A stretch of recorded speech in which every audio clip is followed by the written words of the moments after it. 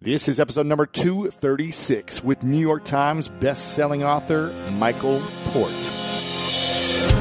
Welcome to the School of Greatness. My name is Lewis Howes, former pro athlete turned lifestyle entrepreneur, and each week we bring you an inspiring person or message to help you discover how to unlock your inner greatness. Thanks for spending some time with me today. Now let the class begin.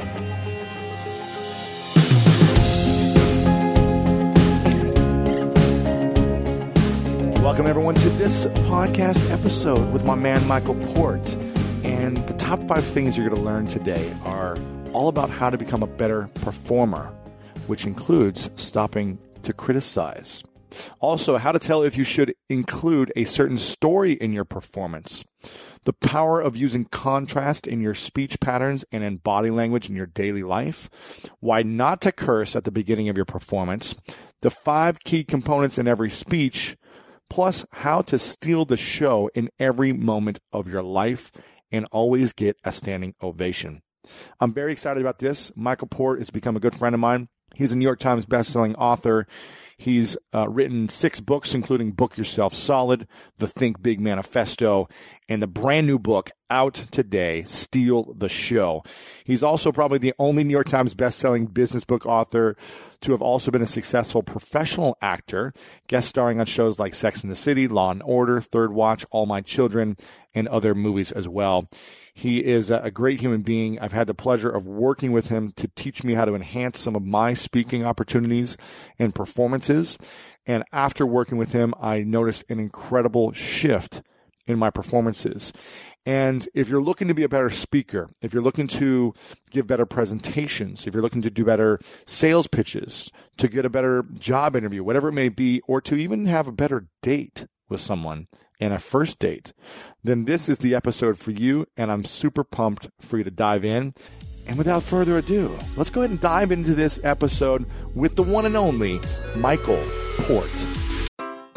Take your business further with the smart and flexible American Express Business Gold Card.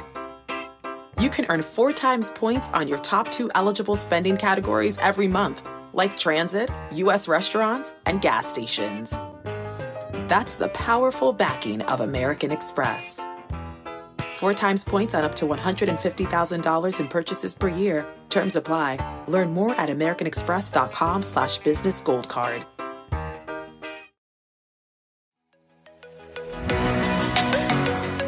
Whether you're searching for a home to buy or you're just obsessed with looking at homes for sale, Redfin's got you covered. You can favorite homes, share listings with others, and even schedule tours with a local Redfin agent, all in the app. And when you're ready to buy, an experienced local Redfin agent can guide you through the whole process. They know how to help you win the right home at the right price. So download the Redfin app to get started today. With threats to our nation waiting around every corner, adaptability is more important than ever. When conditions change without notice, quick strategic thinking is crucial. And with obstacles consistently impending, determination is essential in overcoming them. It's this willingness, decisiveness, and resilience that sets Marines apart. With our fighting spirit, we don't just fight battles, we win them. Marines are the constant our nation counts on to fight the unknown. And through adaptable problem solving, we do just that. Learn more at Marines.com.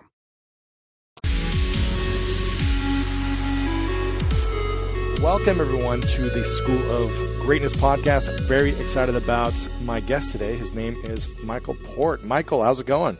It's going great. How you doing? I'm doing great, man. We've got some things we're working on together that I'm excited about. So it's good to have you on the show. This is the first time you've been on the show. Yep. So I'm sure there's lots of fans that already know about you. And so I can say long time listener, first time guest. There you go. Exactly. Yeah. And there's a bunch of things I want to cover today because you are the storytelling master, the speaker master on stage. And you helped me with a big talk that I did at World Domination Summit recently, which I really feel like your feedback and suggestions and advice helped me craft a better story, which created a deeper experience for people. And I think that we have an opportunity every time we get in front of an audience, whether it's on a stage or one-on-one with anyone walking down the street, we have that opportunity to move people into a specific direction in their lives. And that's a gift. And it's our duty to cultivate that gift to the maximum, to literally make people better, make the world a better experience, and make our lives better. So I'm excited to dive in about how we can all do this better, because for me, I know it's an ongoing process for mastering the art of speaking, pitching, enrolling people in my vision. And I'm excited to hear from the master himself. So thanks for being here. Yeah, happy to be here. And you've got a new book called Steal the Show, From Speeches to Job Interviews to Deal Closing Pitches, How to Guarantee a Standing Ovation for All the Performances in Your Life, which I'm really pumped about. I've got the copy right here in my hands, and I want to make sure everyone go pick up a copy. It's out right now everywhere. You can go buy a book, go buy a copy. We'll have it linked up here on the show notes. I'm curious, first off, before we kind of get into how everyone can be better storytellers and enroll people in our visions on a daily basis, why did you feel like this was the book you wanted to come out with right now, and what really inspired you to do this? This is the book that I've always wanted to write. I started my career as an actor, and I had a modicum of success. I have an MFA, a master's, from the graduate acting program at NYU. And then I worked on shows like Sex and the City, Third Watch, All My Children, Law and Order, Another World. And I did some films. I did The Pelican Brief, Down to Earth, The Believer, Last Call. But I did a lot of voiceovers. That was my bread and butter. So for brands like AT&T, Coors, Braun, Pizza Hut, MTV. I used to do the tag for the Box Music Network. Remember that one? All music, all the time. Yeah. That was my thing. And, I left the business because I was immature. I really wasn't willing to wait for success. I wanted what I wanted when I wanted it. Right. And I would have to go into the room and prate and prance around to try to get somebody else to give me a job. And at that time, it wasn't tenable. So I thought, well, I'll go into business and I'll make something of myself. And I did. I went into the fitness industry on the business side, and I had a modicum of success. And then after about 5 years, I went out on my own and started writing, and Book Yourself Solid came out in 2006. And I was fortunate that did very well. And then here we are about almost 10 years later. And I'm back focusing on performance and public speaking, because when I look at the accomplishments that I had when I left acting in business and then as an entrepreneur, I can pretty much say that most of my professional success has come as a result of me being able to perform when the stakes are high. Because think about life for a second. Our life is made up of lots of different moments. Mm-hmm.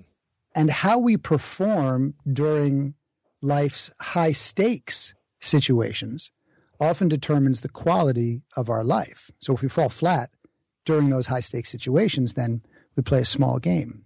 But if we can steal the show when the spotlight is on us, well, then we get to do whatever we want to do.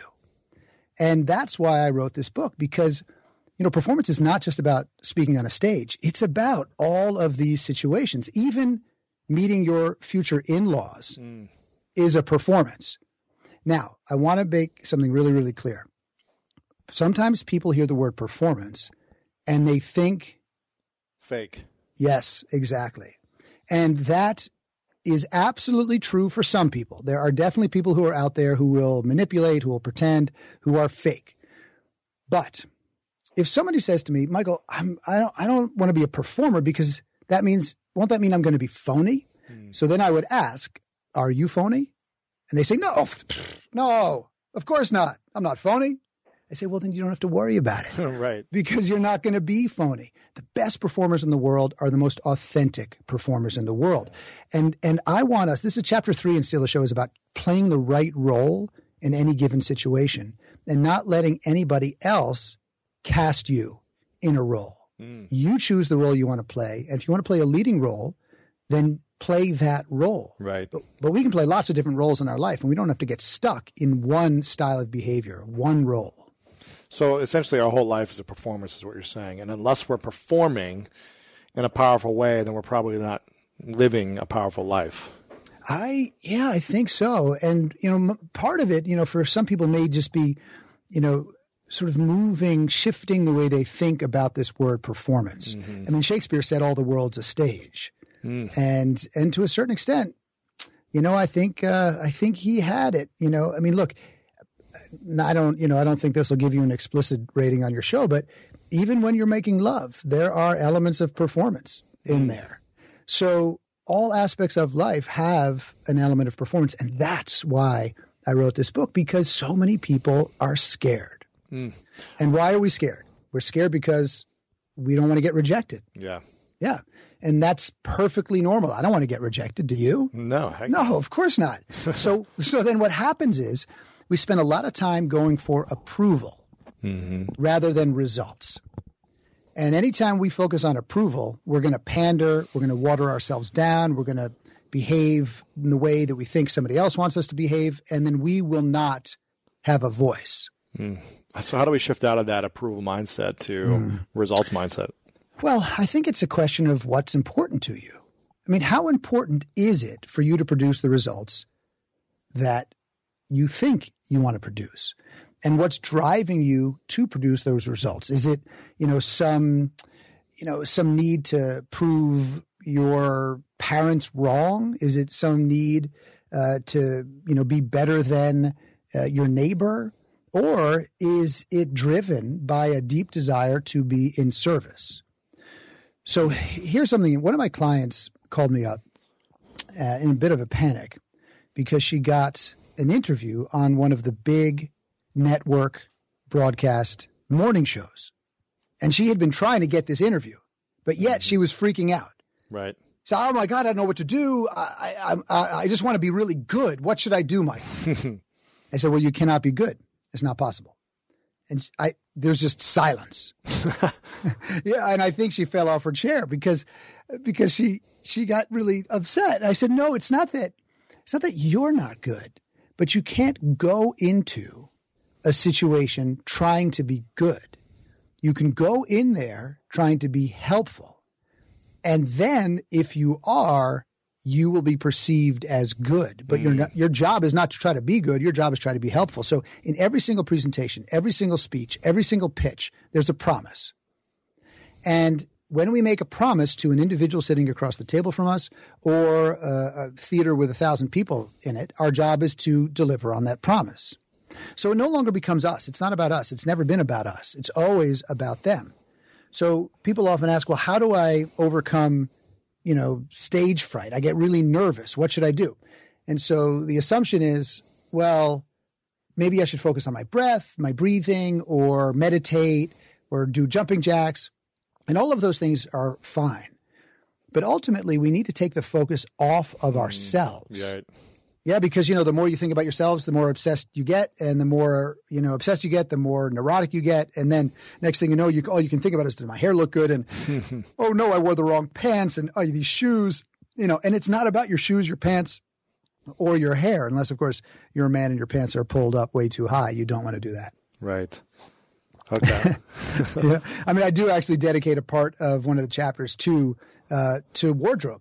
It's to choice of clothing because they are costumes, aren't they? Mm-hmm. You either have great style naturally or you have a great stylist because, when I see pictures of you online, you look really great and it's part of your brand identity, but it's a representation of who you are, your style, your playfulness. Right. And that's a costume and it's a choice. Interesting. Right? Yeah. Yeah. I've got a you're not wearing, what'd you say? I got a pretty good stylist who hooks me up for those. Yeah. Well, there you go. But it's that's exactly right because there's a performance element to it, but you're a super authentic guy. So you're able to balance both of those things. And that's one of the things that makes you very successful. Exactly. Yeah. I like that. I'm curious, what was opening up for me is what about all the introverts in the world who feel like performing or just like getting up to perform on a day-to-day basis? It's hard for them because they're much more introverted than, someone who's willing to go out there and put themselves out there constantly. Sure. So I'm not an expert on the introvert-extrovert concept, but it's often used, this term introvert is often used to suggest shyness. Mm-hmm. And I don't necessarily think they're one and the same. Someone who's an introvert might also be shy, but I am very introverted in my nature. I don't do well in crowds. Like I don't like going to concerts when there's too many people around. I often get overwhelmed and I need to go spend some time by myself. Yeah. I spend a lot of time on my boat out in the middle of the bay. There's nobody around. So, but people might not assume that because they think, oh, well, he's a performer. He's gregarious. Right. And that means it's just how he is all the time. But it's actually not how I am all the time. When I'm sitting around at a table for a dinner with 6 people that I don't know, I'm not the life of the party. I'm not the one that's entertaining everybody. I can do it if I know that that's my role because I think about how do you play that role. But it's not how I am normally. So I want to try to separate these two things because introvert, extrovert doesn't necessarily make you a better performer one way or the other. But if you are very shy, you label yourself as shy, and you don't like people watching you, maybe that's something else, and that's okay. That's not a bad thing. You don't have to change yourself and all of a sudden start, having this big, huge personality. That's definitely not necessary, because ultimately, performing is about connecting. That's what it's about, and all of us can connect with one person or 1,000 people. So when I coach, one of the things that is really important to me in all of our heroic public speaking training programs is that you will never see one of our speakers look like another speaker. Like nobody would watch anyone that I've trained and say, that's a Michael Port method teacher, speaker. It's just not going to happen because it's an art. It's an art. Performance is an art. And each one of us is an individual. And what I do with the book, Steal the Show, and in all of our training is find the individual and give you an opportunity to express yourself as an individual. So one performer may move a lot on stage, and that's the way that we're going to direct them and coach them, and they use their physicality in really extreme ways, and it works very well for them. But another, we may have them very still for most of their presentation because that is a much more powerful place for them to be. So there is not a one-size-fits-all approach to any kind of performance. Performance is an art, and often the performer's job is to break the rules, not necessarily to be controversial or just to break the rules, but to try to create something better in its place. And to that end, I think we have 2 options.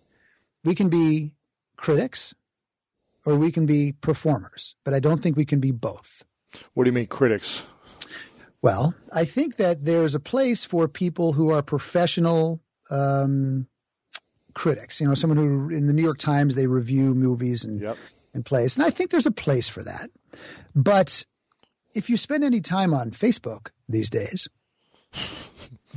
many people have a lot of very strong opinions about what other people do or don't do. And I think one of the reasons that we're so afraid of performance is because we're afraid of being criticized. And if we spend our time criticizing others, how are we going to get up there in front of others and take any risks?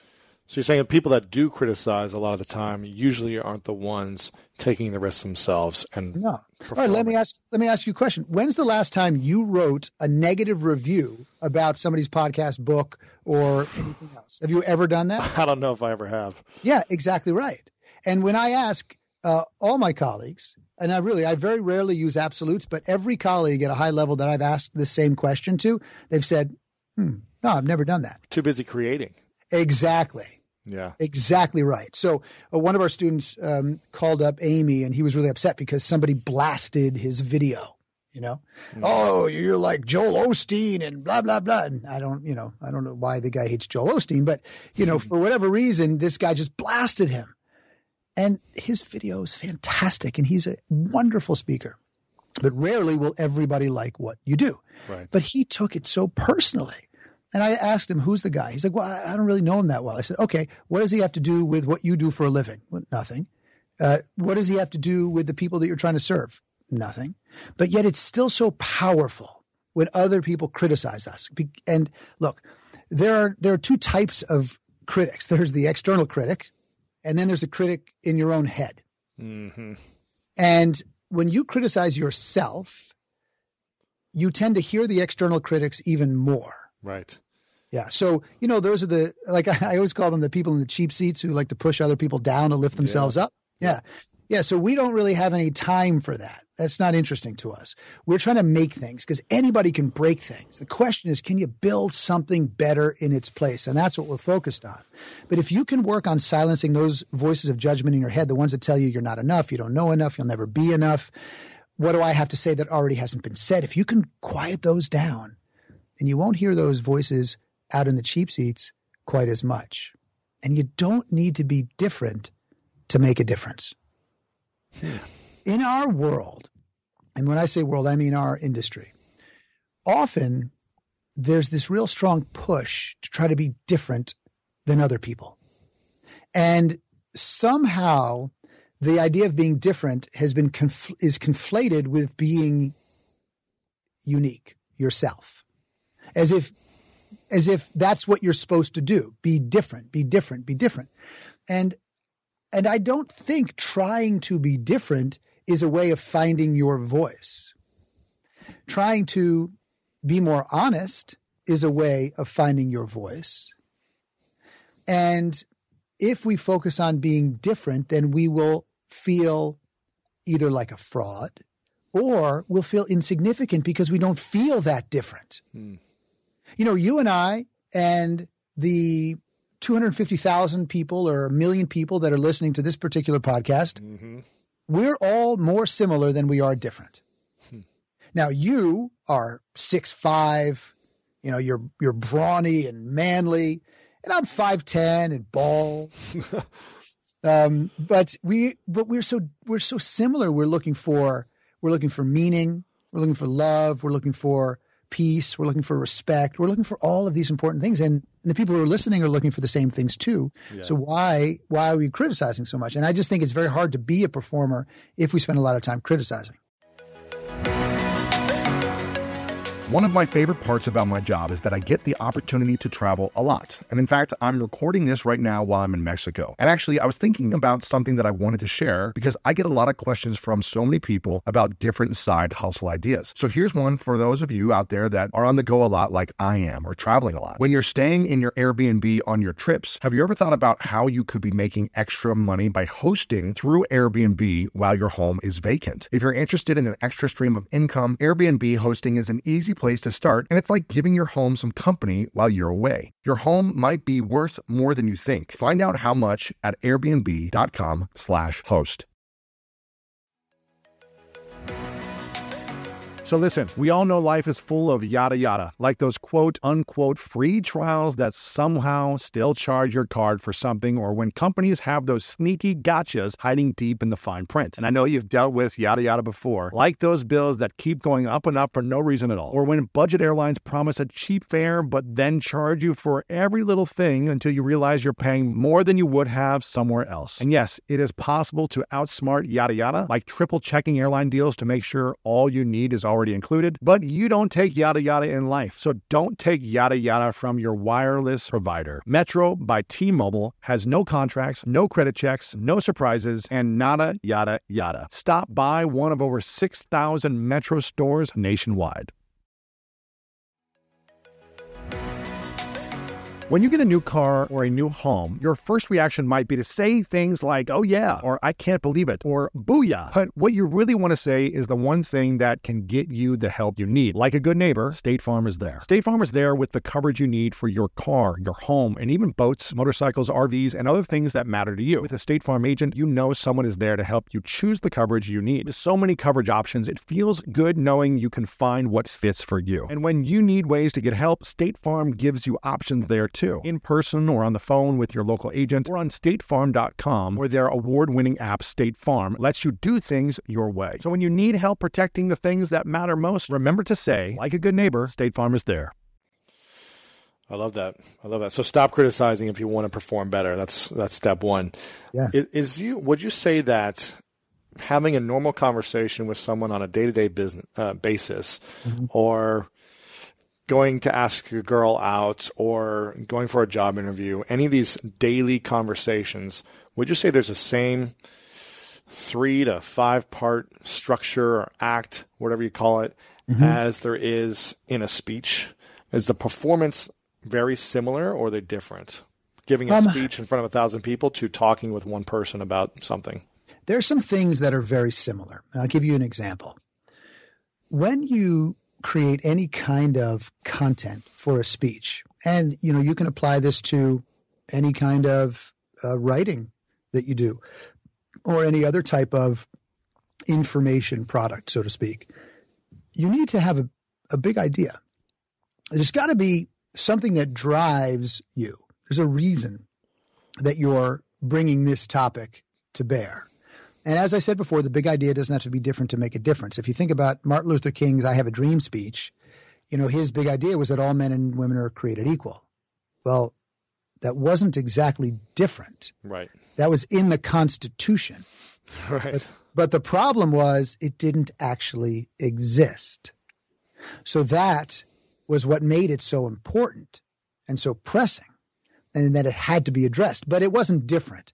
And so that's important to remember. The big idea is something that you care about, that you feel needs to be addressed. And then if you have a big idea, you can make a promise. And that promise is what you deliver. And it's got to be, of course, incredibly relevant to the person on the other end of the promise. Number 3, you need to make sure that you can demonstrate how the world looks to the person on the other end of that conversation. What do you mean by that? Well, if I'm speaking about, say, public speaking performance, and I say, look, it's easy. Any dummy can do it. I mean, come on. And you know what? Being funny is just easy. Any dummy can do it. Well, I'll say 3 people will listen to me. That's about it. Because they'll go, this guy's so out of touch. He doesn't understand how I feel. Right. And so even if you started out saying, listen, I get it. Yeah. Public speaking is rated it's notoriously difficult. And it's rated as like one of the top 3 things that people are afraid of the most. Yeah. People are paralyzed by this. It can consume their entire mindset. And I've been there before. I get it. Then you'll be able to connect with 98% of the room. Exactly right. As long as it's true, we can't pretend. I wouldn't want to make up an origin story that says, well, I was once a young man who never spoke. Right. And I was given an opportunity to go in front of my town council and I froze. That's it's just made up. So you need to be honest about, how you are, and they won't mind if you have some talents that they don't think they do, as long as you understand how they feel. That's what's important. So that's number 3. Number 4 is being able to demonstrate the consequences of not adopting this worldview or not adhering to this big idea, not going after this promise. Because, if we don't feel some pain around a change, we may not be willing to move forward. And then, of course, number 5 is being able to demonstrate the rewards of realizing this promise. But if we introduce the rewards first, they may not be enough, because people may see, that would be so great to have or so great to do, but it's so far off. It's not possible, Right. But if you can really push them, to realize the negative consequences of not making a change, then they might be more willing to get into action, then eventually see that those rewards are actually possible. And this is true for a speech, and it's true for, say, an interviewer, for example. And I'll give you a specific example. When I was trying to get my very first job after leaving acting, I was a little bit nervous because I had just been an actor. And my undergraduate degree from Tulane was in theater and psychology. And then my graduate degree was in acting. So it's not like I had a long resume that would suggest I should be hired to do some high power stuff in the business world. But I was able to get an interview for a mid-level job in the fitness industry as a manager of the group exercise department for one very high-end luxury health club.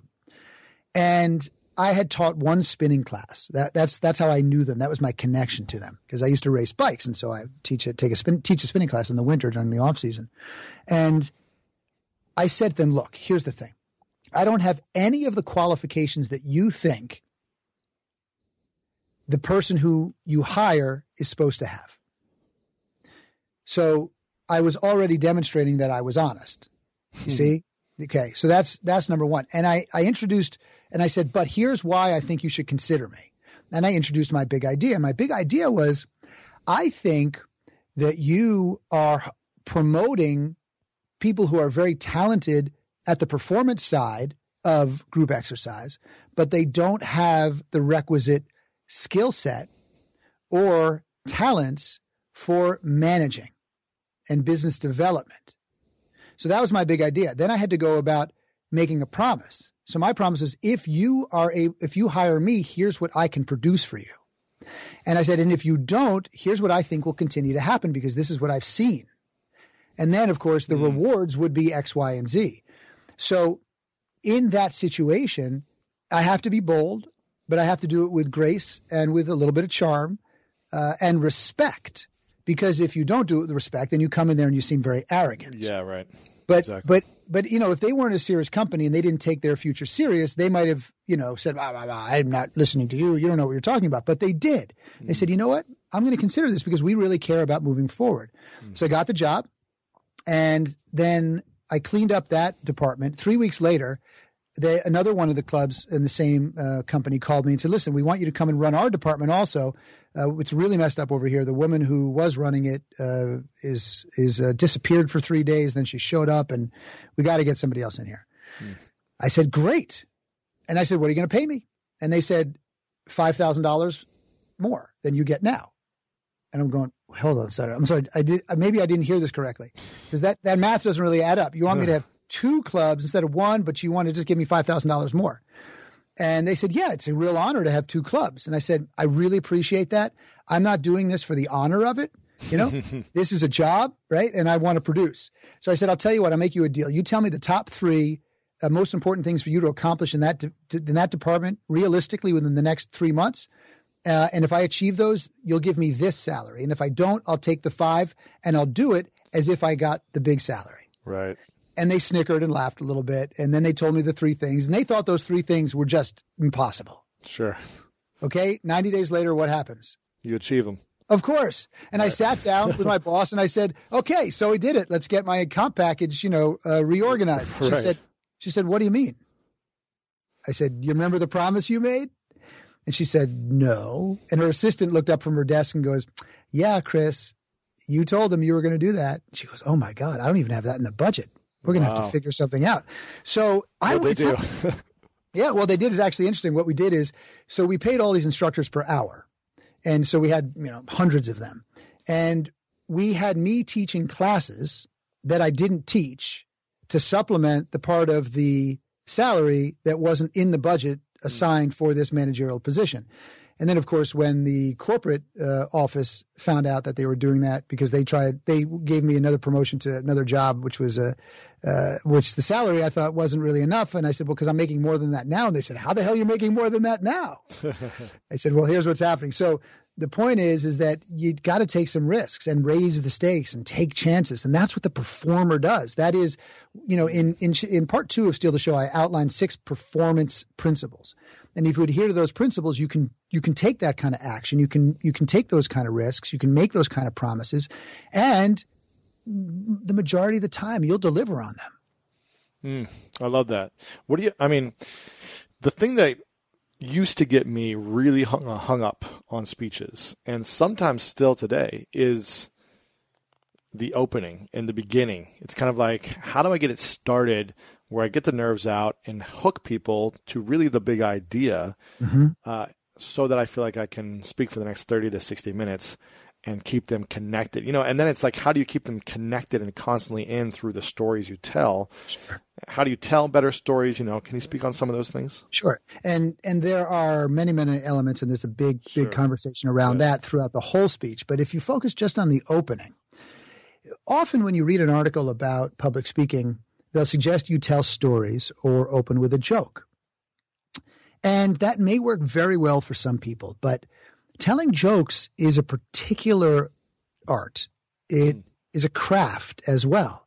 And it's not always very easy. And if you go out there and open with a joke and it bombs, that's not good. It's not a great feeling, you know?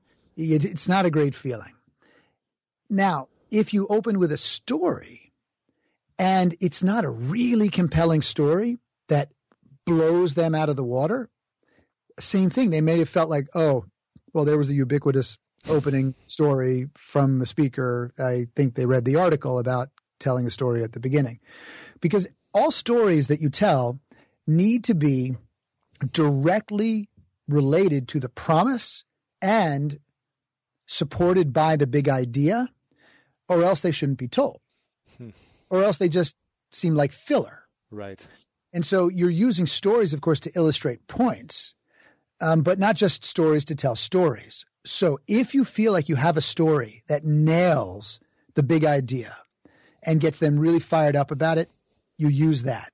And you need to craft it. And we should talk about how to craft stories because it's an essential component of public speaking. How do we do that? Yeah, well, let's get to that in a second. I just want to give a couple more things about the opening. Sure.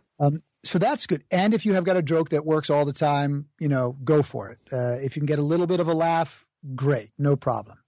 But you can also not put as much pressure on yourself as you're currently doing, thinking the opening has to be a fireworks display, and just go out there and make the promise. Seamless, easy, light, and then build, because a great speech has an arc.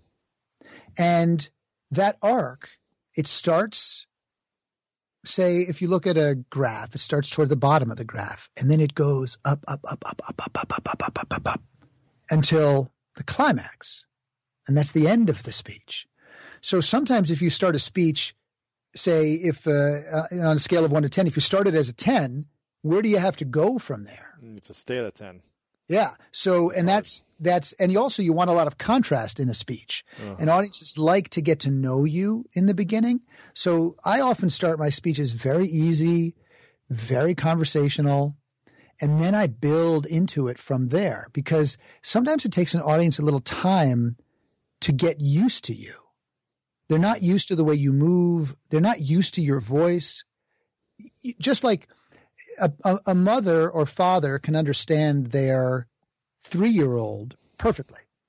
But if we heard the 3-year-old, we'd have to ask for a translation because we're not used to the way that they speak. And the same thing is true for the first time you hear a speaker. You have to get used to them. So that ease is very, very important. So how about if you're doing, if you're talking about public speaking, how to give a great presentation, if you're giving a speech on that, which I'm assuming you have that speech, what would an opening look like for you if you wanted to give that? Well, there are 2 different things. So there are 4 different speeches that I give. One is the Think Big Revolution, and that's a show. Feels more like a show. People can see that, a 16-minute excerpt of that. If you just go to YouTube or you go to michaelport.com, you can see Think Big Revolution. You'll see it there. And then I do, of course, a Book Yourself Solid speech, which is a curriculum-based speech based on the book. And then Amy and I do a keynote in 1 act, which is something that we've written and is quite fun with 2 characters. I play myself. She plays a woman named Amy, who's not actually Amy. And Amy, for the record, is my business partner and my fiance. And actually, maybe people will be hearing this later, and she'll be my wife by then. There you go. If I'm lucky and she shows up at the altar. So that's something else entirely, and we don't expect anybody to do that kind of thing. It takes place on an airplane. It has lots of sound effects and props. It's a show. But then what I do is I do something that I call heroic public speaking unscripted. Because when I give a speech on speaking, I want them to see people just like them transform in front of their eyes. Because if they see me giving a speech and they go, well, he's the expert, of course he can do that. They don't necessarily see themselves. So I do it unscripted, and I come out with an opening that's very easy to relax them, to calm them down, because when it comes to public speaking, people get nervous, and I tell them, look, I don't think there's any one way to do anything. I'm going to show you a particular methodology. I'm going to introduce you to my way of seeing the world. And hopefully you'll resonate with it. And you might resonate with some parts more than others. And that's okay. Yeah. So really easy, really, really like calm. And I tell them, here's what's going to happen. I'm actually going to take a few of you out of the audience and put you on the stage. But it's your choice. I am not going to force anyone up here because, and I'll tell you, I'm not telling them this, I'm telling you this, because all audience interaction needs to be proportionate to the amount of trust that you've earned. Right. That's critical. Sometimes you'll see somebody start a speech and they'll say, okay, so raise your hand if you are in debt. Right. I'm not sure people want to put their hand up Right. in an audience about or raise your hand if you're an alcoholic. You know, it's just, I'm not so sure that's what people want to share with an audience of people that they don't know. And so we need to make sure that we have enough trust in order to ask, people for things like that. And so if you're going to bring somebody up on stage, they need to volunteer and want to be there. And then I spend the time actually working on their speeches in front of everybody. And it's I mean, you're going to see it when we do our event together. It's cool. It's pretty spectacular. Okay. Well, what about? I'll give you another one though. You want another one? Yeah. Okay. I have lots of different openings and I will adjust them depending on the audience. I mean, that's what's really, really important is that you need to be so well prepared that you can be improvisational. It's different than winging it. Right. And a lot of natural communicators wing it. Because they go, well, you know what? I know my stuff. I'm quick on my feet. I'm charming. You know, I can woo an audience. So I'll wing it. And what happens is they come off the stage and they're not exactly sure how they did. And they feel like, you know what? I know I could do better. I just don't know how. Right. And that's where rehearsal comes in. And I think most people need a lot more rehearsal than they realize. And the better rehearsed you are, the more spontaneous you can be. Yes. Because you can always get right back to where you were. And that makes you very comfortable. And the more comfortable you are, the more in the moment you are. And the more in the moment you are, the more connected you are. And of course, the better your timing is. And timing is such a key component of any kind of performance.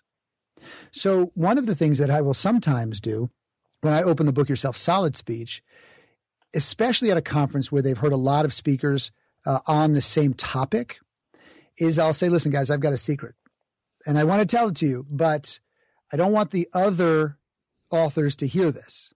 And of course, it's tongue in cheek. You know, they're cool with it. They may have heard me say it before. I say, listen, so what I want you to do is lean in, just lean in. So I'm not going to say it very loudly. And so the first interaction we have is they're leaning toward me. And I'm not working hard to try to get to them. I'm actually talking more quietly. And that is an important dynamic that gets set up pretty quickly. Now, there may be one or two people in the back who don't lean in. And they're always guys, by the way. It's like, yo, dude. Cross your arms, lean back. Yeah, exactly. And so I say, yeah, even you, come on, buddy. And, I'll play with them a little bit. Now, rarely have ever had anybody that won't do it. And if I feel that, they really don't want to do it, or there's some reason they can't do it, then I'll just let them go, of course. But if you ask an audience to do something, you want to make sure that everybody in that audience does it. Because you've asked them to do something and then they don't really do it, and then you kind of just move on, then you've lost the room. Yeah. You are no longer in charge of that room. And then, of course, group dynamics really help reduce the neurosis that an individual inside that group presents. So then the whole group starts looking at that person is like, come on, lean in. We're waiting. Okay. Okay, good. So I said, so how can we tell how much BS, I don't curse at the beginning, how much BS exists in any one particular field or industry? And I pause, because timing is critical and power is in the pause. And then I lean back because I'm leaning down, with my hands on my knees, leaning toward them. They're leaning toward me. I stand up, which immediately has them sit up because they follow my physical energy. And I say, count the number of books written about it. And I've written 6. So what does that tell you? Mm-hmm. And they always laugh. And the reason that I do it is because my bio pumps me up as pretty impressive. And again, they may feel like, oh, here comes the guy who's super impressive and, he's got all the answers and he's New York Times this and he's, guru this and all that stuff.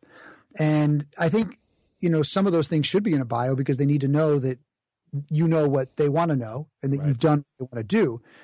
But they love that. They always love it. It just always works. Then I say, and guys, look, my promise to you is I'm not going to BS you at all. I'm not going to make any outsized promises. I'm going to be straight up with you. And again, I always do that. I don't think there's one way to do anything. I'm going to offer you this particular perspective and then we're off. I like that. That's great. I love that. And the challenge is how much, you talked about this as being critical as preparation and really crafting a speech, but what if you don't even know how to craft it? You're like, okay, I know I want to talk about this, but I have no clue really what to do, what stories to put in where, when to add these effects or elements, when to make the call to action. So what's the process for preparing yourself, crafting, let's say, a 30-minute presentation, whether it's a big speech or 5 people? Sure. Yeah, so that's a big, big, big issue. And that's why we usually get stuck because it seems like a monumental endeavor. And if you're actually going to prepare a big speech, it's like writing a book. It takes as much work. So, if you really want to do this in a really big way, you've got to put in a lot of work. So here's what you do. That's the thing. It's a lot of work. That's what people should know. It's not like this easy process where it just flows out of your mouth and you can wing it. If you really want to make an impact, you got to do the work. You got to do the work. That's exactly right. Just like, when you go see a Broadway show, you don't expect that they just read the play that day and went up and did it. You're not going to pay $250 a ticket for that. Yeah. So why should it be the same way if you have in your audience 3,000 people at an event? That's a lot of people. So in any event, so that's really important. That's my soapbox. And I teach a rehearsal process inside Steal the Show that's very important to work through so that you're prepared for those kinds of situations. The content development. So we talked about the 5 key components that are in every speech. We talked about the big idea, the promise, the demonstration that how the world looks to them, the consequences of not adopting this promise, and of course the rewards that come with achieving it, realizing it. So we have that in place. Then we can start to look at frameworks. And often there really isn't a massive difference between some people who are perceived to be experts and novices. The big difference is often that the perceived to be expert, their information is better organized. Mm-hmm. So if you can organize information very well and present it in a way that's easy to consume, well, then you are perceived as an expert because you've delivered on your promise. And that's what, makes you an expert. So we want to look at the different frameworks we can use to organize our information. The first framework you could use is the numerical framework. It's very popular. Let's use some books as examples because most people have read the same books, but not necessarily seen the same speeches. So Stephen Covey's 7 Habits of Highly Effective People. 7 habits. It's very straightforward. And one of the reasons that it's an excellent framework to use is because it's a pretty straightforward way of you organizing your ideas and constraining them. One of the big problems that many people have is they put way too much in a speech. Yep. Way too much. Too much plane, not enough runway. So often we do a lot less in a speech, or we should do a lot less in a speech than we think. And one of the reasons we put so much in there is because we want everybody to think we're really smart. Like, look how much I know. I'm really delivering a lot, but it ends up being complete, wash over them because it's too much. So that's a great framework to constrain you to organize your ideas. It's a great framework for them to be able to consume those ideas. And it also makes it easier for you to remember when you're delivering it because it's very linear. Because consumption is king. Content is very important, of course, but the greatest content in the world, unconsumed, doesn't matter. Doesn't matter. Yeah. So that's what our job is, trying to get them to consume it. So that's one framework. A second framework is the chronological framework. And this, of course, is a step-by-step type process. First this, then this, then this. And it's, of course, numerical as well because there are a number of steps. But you can't pull the steps out necessarily. Right. You can't really start with 3 and 4 unless you have 1 and 2, which is different than numerical, where you could just teach, keys 3 and 4. Or you could teach just key 3, or you could teach from 7 to 1 or 1 to 7. It doesn't matter because they are each independent. So chronological is very, very effective for a number of different types of curriculum-based speeches. And then there's the problem-solution framework. And the problem-solution framework is wonderful because you can identify a number of problems and just offer a simple solution. Here are 10 problems that I see, that every mother has, with a newborn, and here are 10 ways to solve it. It's really straightforward. And the audience appreciates that. Easy way for you to organize your ideas, easy way to remember it, easy way to deliver it. And then a compare and contrast framework. Good to Great by Jim Collins used this, and he uses it when he gives his speeches. Here are 10 companies that are good, here are 10 companies that are great, and here's the difference. Oh, okay, well, I should probably make sure that I have all of the elements in the great companies in place because now I see what makes a difference. Good, I have something to do. I can go and act on that when I leave the presentation. And then the modular framework. And I use this a lot because my books are very comprehensive. And so what it does is it allows you to break up lots of different ideas and organize them around particular themes. So Book Yourself Solid was like this. Steal the Show is like this. I call them parts in Steal the Show and modules in Book Yourself Solid. So there are 3 parts in Steal the Show. And then what I do is inside each of those parts, I use different frameworks. So in one chapter, there may be 4 different frameworks at play. In the speech, I may use 9, 10, 15 different frameworks inside one large framework. And what it does is it creates a lot of contrast because the audience is more engaged when there's a lot of contrast. The same note over and over and over gets bored, even if it's the most beautiful note. Even if it's the most beautiful note you've ever heard on a violin, 10 minutes into it, you're like, I can't listen to this thing anymore. Right? So the contrast is what's exciting. And these frameworks you can use to organize your information. And that's one of the ways that I introduce, among others, that you can use to get into the content development. And then let's talk about stories. I think that might be a good place to start to close up because we all want to be better storytellers. Yes. Yeah. I mean, we dream of being the one at the table who comes in with the great story that just crushes it. And everybody goes, oh, my God, that was fantastic. Oh, the life of the party. We want to be able to tell that story. And just because we lived a story doesn't necessarily mean that we're ready to tell it. We need to mold it. We need to sculpt it, craft it. And it's different. It's much easier to tell a story to one person. Like I can tell you a story here without doing hours and hours and hours and hours of work on it. It's very different than telling an audience in a theater or in a conference room a story that you've never rehearsed. It just changes. The dynamic changes. It's almost hard to explain why, but we know that it does. So here's what we need to do. We need to make sure that we know the 3-act structure and we sculpt our stories using the 3-act structure. And the 3-act structure was Aristotle's 3-act structure. Most plays, most films, most TV shows rely on this structure for the overall story of the production. And inside, there are lots and lots of 3-act structures used in each story that's told. And the first act is the given circumstances. So if you're telling the story of when you got hurt as a football player, there are certain given circumstances that are important for us to know. The time, the setting, the place. If we don't know that you were a professional football player, the story doesn't have as much weight. Right. And if we don't know, what your dreams were, it doesn't have that much weight.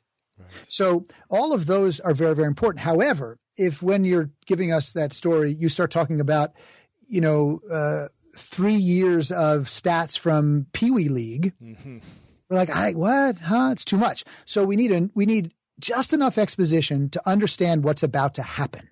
If we have too much, the audience gets a little frustrated and they want us to keep going, keep moving on. Let's go.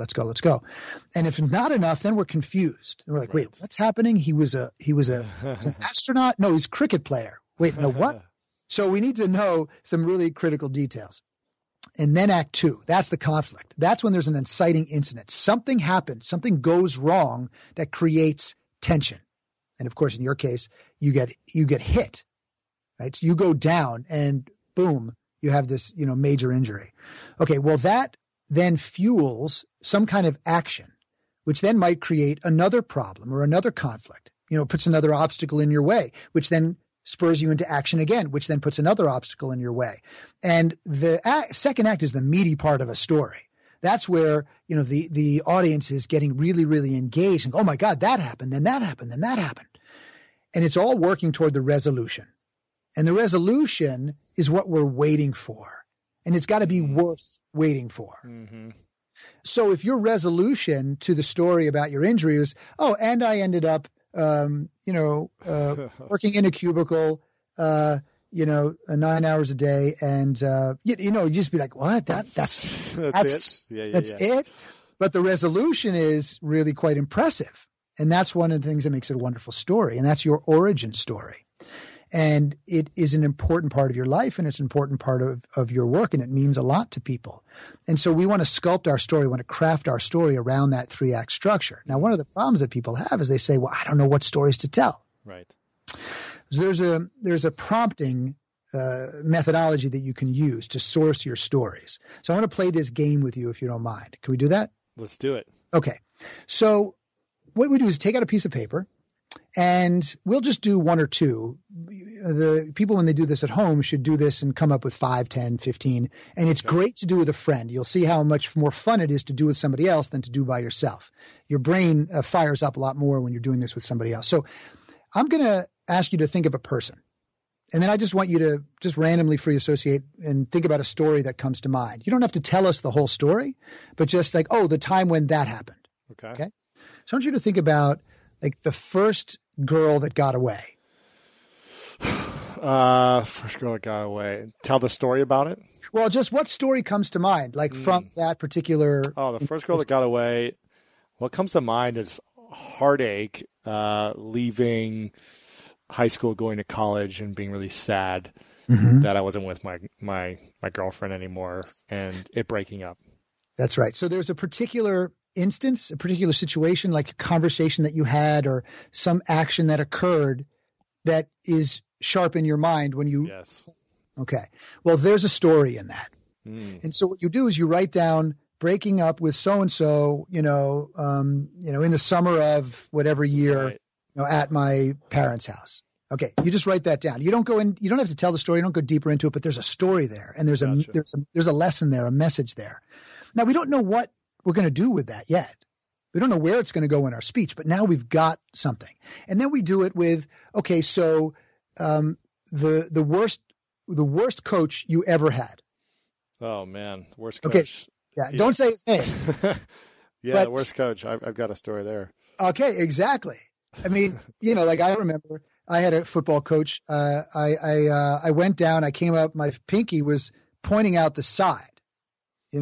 Like it wasn't straight anymore. Oh man. And he just took it, pulled it, and popped it back. And now I got this. And that was the guy. I think he was drunk. He was one of those guys, rub some dirt on it and go back out there. I'm like, no, but I'm just a little kid, Exactly. So in any event, there's some story that will come to mind. And this finger thing I hadn't thought about in, probably 30 years. But when I asked you about it, it reminds me. So That's why we do it with our friends. Gotcha. Okay. I like that. All right. So you keep going through people. Then you go to places. All right. Mm-hmm. So we're going to think of a place. Was there a particular place that you went to in the summers when you were younger that had meaning to you? Yeah, I went to summer camp. Okay. Any particular memory from summer camp come to mind? Anything happen? Fishing, rope swinging into a lake, water slides, girls. Yep, right. All of the above.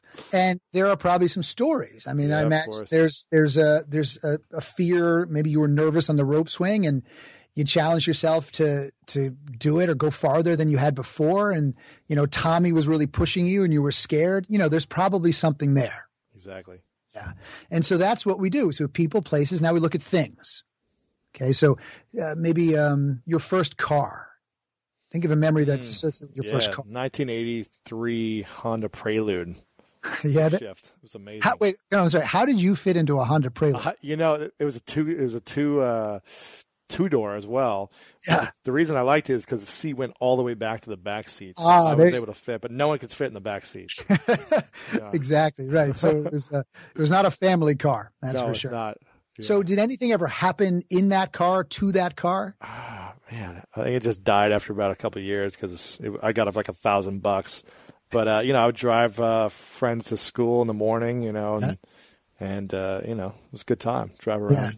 So, right, like something like that, like nothing particular came to mind right away, but for somebody else, maybe something right away came to mind. Like I thought of the time that my high school girlfriend poured a strawberry milkshake down the radiator of my car. Oh, wow. Okay. Good stories. Yeah.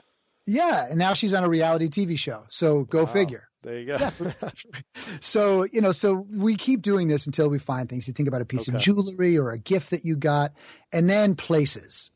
So, for example, maybe the first time that you went to nationals for handball, the location, what pops to mind?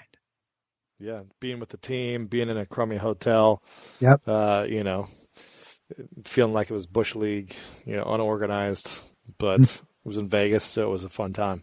Mm-hmm. So then we start to look at what are the specifics, and you start to tell your friend about the experience and go, oh my God, I totally forgot that happened. Johnny went to the jukebox, he put in $20, he pulled it, and out $1,000. Right. These stories start to come back to you. So this is how you source your stories. I love it. Then you start to sculpt them. I love it.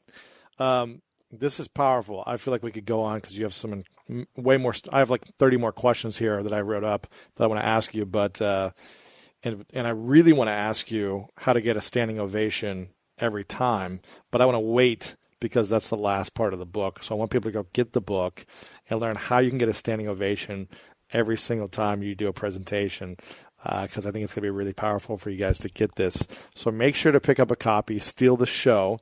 You can get it right now. You can go to Barnes & Noble, or you can get it online on Amazon, or you can go to stealtheshow.com, I believe. Is that right? That's right. And check it out. Follow Michael everywhere. This is powerful information. Whether you want to be a professional speaker, speak in front of thousands or not, it's going to be important for you to enhance your life and the relationships in your life by how you show up.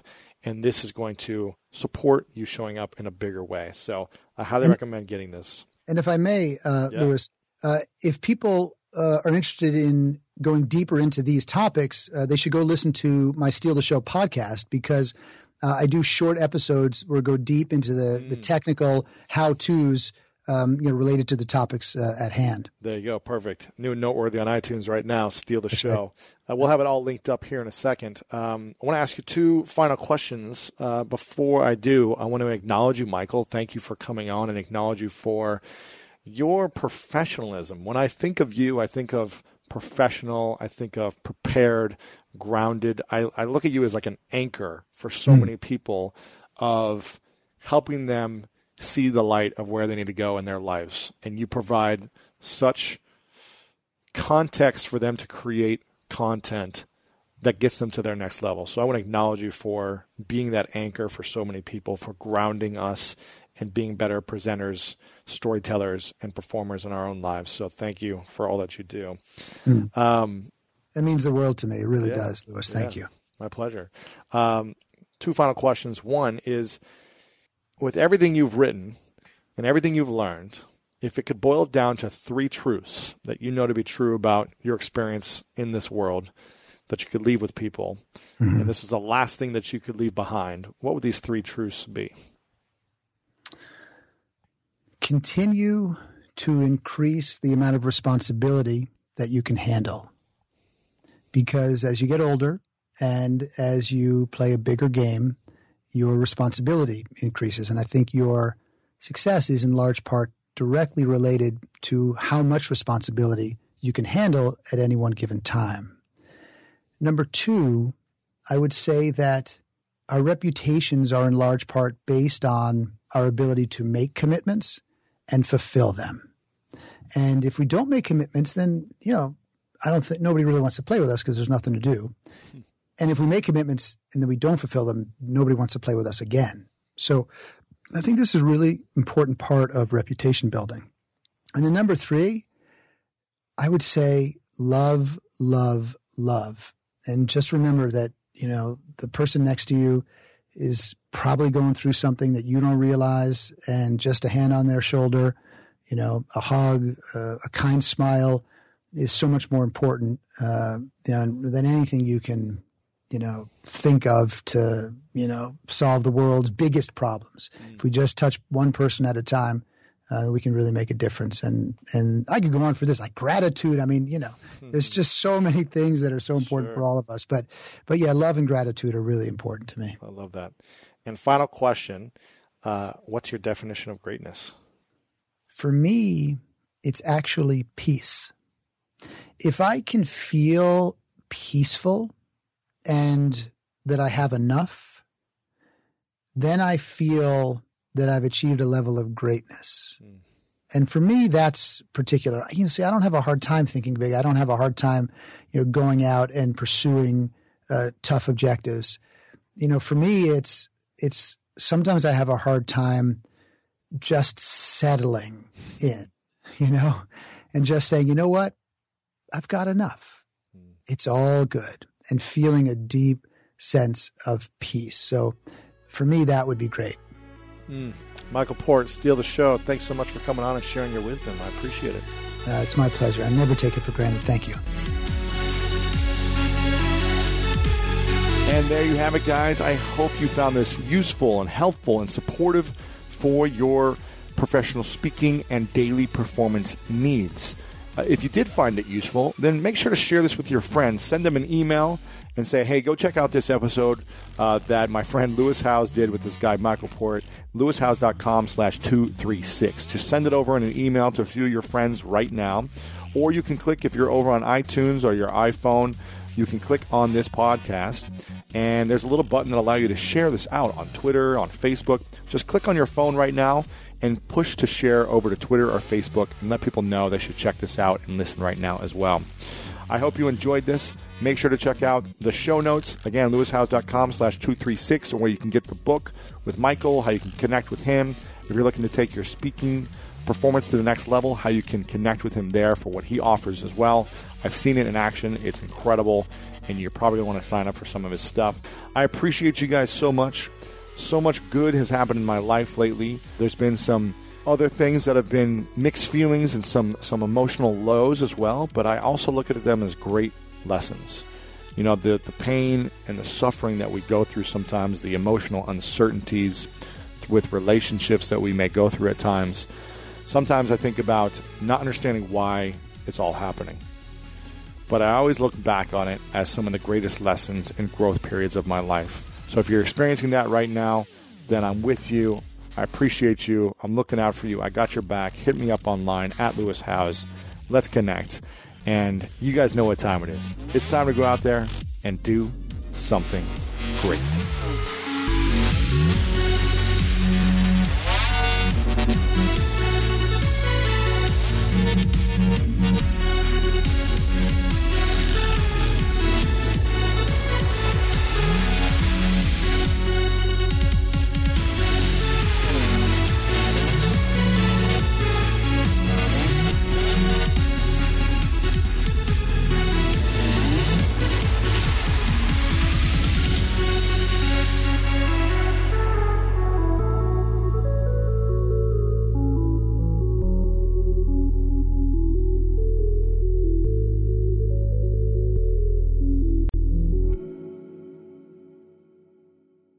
With threats to our nation waiting around every corner, adaptability is more important than ever. When conditions change without notice, quick strategic thinking is crucial. And with obstacles consistently impending, determination is essential in overcoming them. It's this willingness, decisiveness, and resilience that sets Marines apart. With our fighting spirit, we don't just fight battles, we win them. Marines are the constant our nation counts on to fight the unknown. And And through adaptable problem solving, we do just that.